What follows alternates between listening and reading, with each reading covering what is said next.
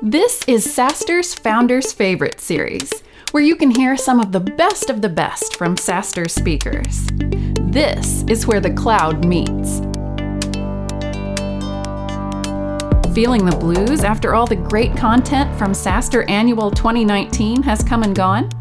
Join us in Paris for SaaStr Europa, coming up June 12th and 13th.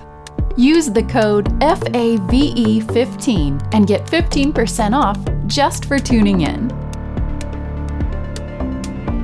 Up today, Amazon Web Services VP, Sandy Carter.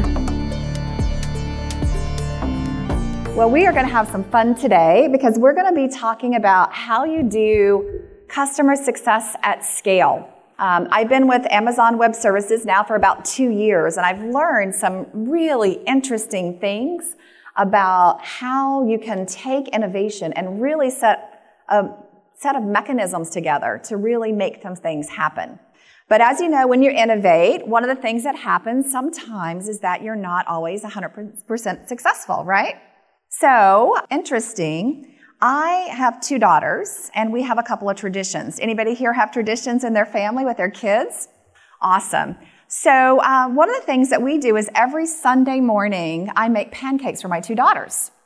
And they bring me interesting pictures, and they say, "Mom, can you make me these pancakes?" So they brought me this picture from Pinterest, and they said, "Mom, can you make me this pancake?" I looked at it, it looks pretty easy, so I said, "Of course I can make that pancake." So, lesson learned here. First, I was very customer obsessed. I took input from my daughters, my customers, and I tried to produce what they were looking for. Now, they actually consumed the pancake, so it was a good MVP, but the user interface was just a little bit off, as it is a lot of times when you're starting out. And that's really the way innovation is. And it really starts with customer obsession. And if you think about customer obsession, the things that really drives customer obsession, I believe, is the cloud. And I know this conference is all about the cloud and leveraging the cloud in lots of different ways for lots of different value. But for me, one of the strongest value points of the cloud is that it enables that customer obsession. It enables you to get faster time to market. I was just reading an interesting report, and it showed that startups 7 years ago would spend 80% of their venture funding on IT, getting the right hardware, the right software. Now it's only 20% because of the cloud, allowing startups and entrepreneurs to really focus on what's most important, your subject matter expertise, not rebuilding that infrastructure. So the cloud really brings together that time to market, that agility that you need, and also that customer experience. I was just reading the latest Gartner report, and it showed that customer experience from all the research is really the last form of true competitive advantage. So the cloud enables that as well. Now let me show you an example that I really love. It's not a tech example, but I really think it shows great product management capability and great customer obsession. So I don't eat jerky, but everybody in my family does. And they tell me this is the best. I don't know if anybody here eats jerky, but they say this is the best jerky that's out there. So the product management team got together and they were talking to customers. And one of the things that they found with this jerky was that we get stuck in people's teeth. So being customer obsessed, they started developing new formulas for the jerky, looking at things. Customers didn't like it as well. And so they decided to be creative and look beyond, but still focus on the customer problem. So if you can see it up there in that circle, I tried to circle it in purple, that's dental floss. So they've actually included dental floss now in the packaging. This went viral. Customers were going crazy for it, not just because it helped to solve a problem, but it showed how customer obsessed this company was. So the hardest thing that I found from my work over the past decade in the industry was how do you have mechanisms to really capture that customer obsession, to innovate, to get to that customer success. And so what I wanted to do is to share some of those that we leverage at Amazon. The first one that we use is something called working backwards from the customer. So everything we do starts with the customer, not with the technology. In fact, the first service that I built with my team, I talked to personally 141 customers. Now that was just me. That wasn't my whole team as well. So really understanding what they want, really understanding what the pain points were, really understanding what the desired outcome was so that I could then innovate and come up with a great solution. A lot of times, especially here in the Valley, we start with a technology. Artificial intelligence, so cool. What can I do with artificial intelligence? Versus what does the customer want or need, and how do I begin that journey from the customer working backwards? And the way that we start that mechanism from thinking about the customer working backwards is we start by writing a press release. Now, this may seem interesting and a little bizarre. I know it was for me when I came in, because we usually started building code, and then we would present that to sales and marketing, and they would come up with a problem that we were trying to solve. But the way we do it at Amazon is we write the press release before we write a single line of code, before we have a single design document. We write the press release around that. Now, why is that so important? Well, if you think about a great press release, it's usually one page. You know, Mark Twain used to say, I would have written a shorter book if I'd had more time. So it really causes you to think very deeply, but also very succinctly about what you're trying to build. You start out with a headline, so you've got to summarize what you're trying to do and your subtitle. And then you have to explain what you're launching, what you're going to release in a paragraph at the very beginning. And that paragraph, is only a few sentences, so you can't have a 10-page design doc. You really have to hone in on what you're trying to launch. Our next paragraph hones in on the customer problem or opportunity that we're trying to go after. So again, very targeted, crisp, succinct. Not every problem, not world peace, world hunger, but specifically what are we trying to do in this particular example. And then we have to include customer quotes, which shows that we've already talked to the customers, and that they would be willing to stand on stage with us or to actually be in a real press release with us around this particular announcement. It's a lot harder than it seems, so I would encourage you to try it. Just try writing a press release. And your press release could be around a new product, maybe a new business model that you're working on. It could be around an operational excellence area. So it doesn't have to be just on a product. It could be on any innovation that you're looking for. The second thing that we do as a mechanism is we write a set of frequently asked questions. Now, I thought this is going to be so easy because I'll make up my own questions and I can answer those questions. But wouldn't you know it, in Amazonian style, Amazon already has the questions written that you have to answer. So some of those questions are basics. What are you launching? But some of them are, if your customer was having lunch, what would they say about this new service or this new offering or this new business model? And then one of always the hardest ones for me is, what would they say over dinner, complaining about, wow, I wish this had this, or I wish the user interface looked like that? What would they say? And then we actually debate in a room. We get together in rooms and we talk and we say, now, given that our customers might not like that about what we're releasing, can we get the next version out quick enough? Or should we hold? Should we wait on the release until we can make sure that we meet that particular need? I told you we teach this concept to our customers. And one customer that I thought was a great example is Just Eat. I don't know, any of you know them? They're a £5 billion startup out of the UK. And they still have very much startup-like tendencies. What do? They actually deliver food. So they do takeout food. And you would think, wow, how can you really innovate around that? But their CTO, Dave, is amazing. So he took our working backwards kind of mechanisms, just like we had a presentation today. And he started really trying to understand how is he going to get to his customers. So he did Shark Tanks with them in the UK to try to find out what were his customers thinking about, what did they want. Did hackathons, did a blog to try to get information from customers on what they loved and what they didn't love. And they came up with this really interesting idea where you can now say to Alexa, Alexa, have Just Eat order my pizza. Not only will she order the pizza, but she'll know what pizza you like because she's been trained to know your preferences. Or You might say, Alexa, order sushi, and sushi will take 60 minutes, but they know that Sandy won't wait more than 45 minutes, so they might suggest something else that could be delivered in that amount of time. This all came up from Just Eat working backwards from the customer, not saying, how could we use Alexa or how could we use artificial intelligence, but what is our customer's problem? How can we solve that? And then going forward to the solution. They actually wrote what we call a PR, FAQ, that press release and frequently asked questions, to really design and determine how they would best solve this particular problem or solution. Now, in addition to writing that press release and that frequently asked question, the other thing that we do at Amazon that I think is very unique from any other company that I've worked at is we do 2 pizza teams. Now, what is a 2 pizza team? Well, we say that any problem should be able to be broken apart into smaller pieces. And in fact, we believe the largest size team that anyone should have is one that could eat 2 pizzas in a sitting. Now, I try to calculate who could eat less food so I could have a bigger team.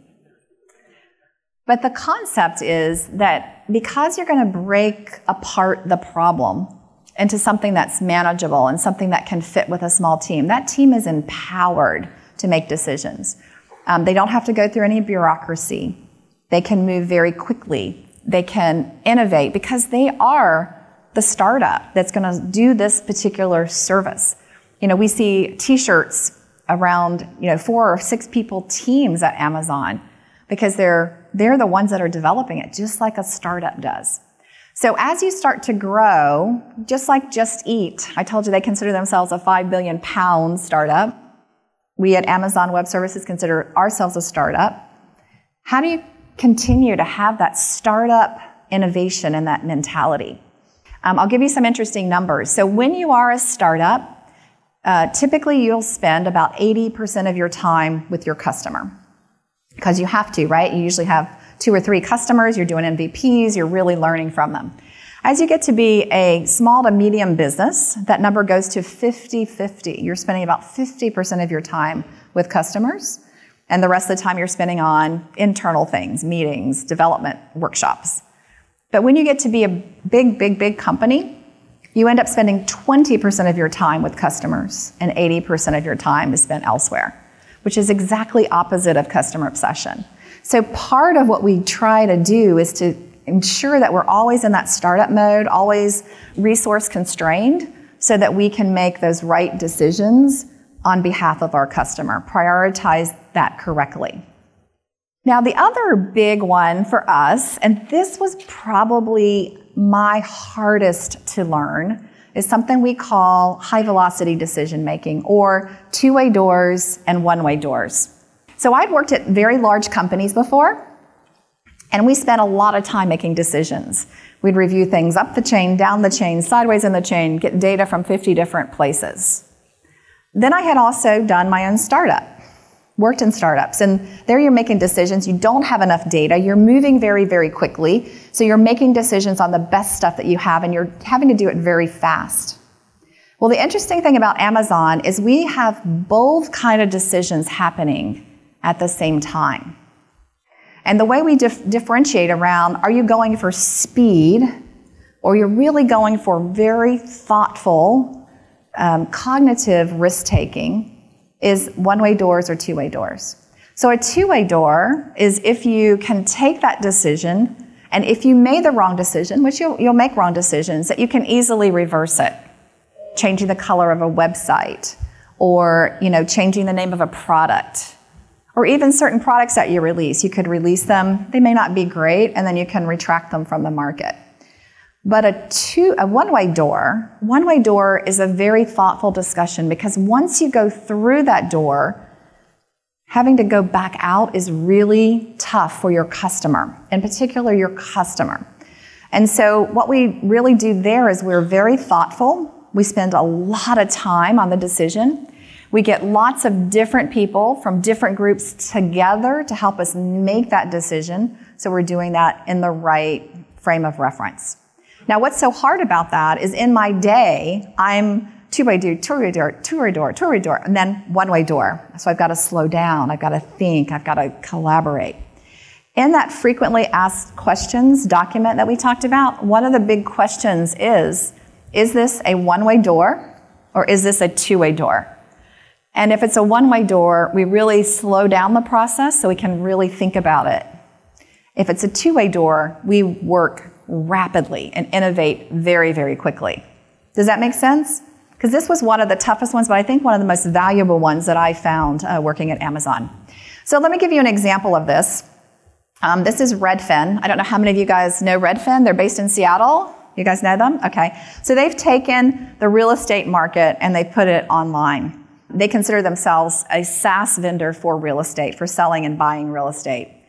Now, as they were working backwards from their customer, they realized that their sellers, their buyers, and the real estate agents themselves all needed to know an estimated value of the property or the house that they were buying. And so they came up with this first. And so initially their CTO, Bridget Frey, if you don't know her, you should get to know her. She's incredible. She said, we need to go fast. We need to develop this feature fast because the first to market will be really important. And then they paused to say, is this a one-way door or a two-way door? What do you guys think? Is this one-way or a two-way door? One-way door. This is a one-way door because think about it. If you come out there and you say, your property is worth $400,000, and then tomorrow you say, oh, your property is worth $1 million, and then 2 days later your property is worth $100,000, you've lost all trust and confidence from all three of your biggest customers, your buyers, your sellers, and your real estate agents. So they actually slowed down and went out, they hired some really interesting real estate agents. They started doing direct feedback with technologists around the buyers and the sellers. They tried to figure out how banks did assessments. They combined all that information together and they said, you know what? In order to do this correctly, we need to use artificial intelligence. So then they went out, they had some skills in staff, they went out and hired those skills. Took them a long time to build this particular function. And if you use this today for your house, this is considered the most accurate assessment of your house's value on the market. And in fact, in some places, banks will actually use this as an assessment of value versus doing their own assessment. Again, you've got to think through, is this a one-way door or a two-way door? They are rapid to develop on any two-way doors. But if a one-way door happens, they slow down, make the right decision. And here, they actually made the right decision. They were trading off being first to market versus being the most accurate. And accuracy won the game here. So when you put all of this together, what you really get is what we call the Amazon flywheel.